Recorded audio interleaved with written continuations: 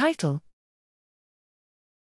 The effects of acute methylene blue administration on cerebral blood flow and metabolism in humans and rats. Abstract: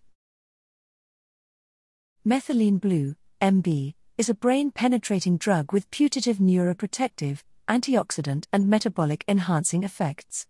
In vitro studies suggest that MB enhances mitochondrial complexes activity. However, no study has directly assessed the hemodynamic and metabolic effects of MB in the human brain. We used in vivo neuroimaging to measure the effect of MB on cerebral blood flow, CBF, and brain metabolism in humans and in rats.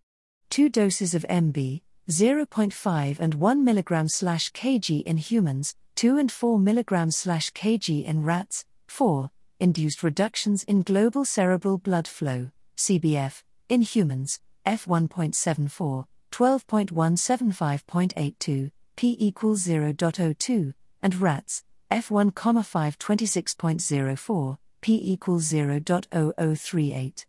Human cerebral metabolic rate of oxygen, CMRO2, was also significantly reduced, F1.26, 8.84 8.01, p equals 0.016, as was the rat cerebral metabolic rate of glucose, CMRGLU, t equals 2.616 p equals 0.018.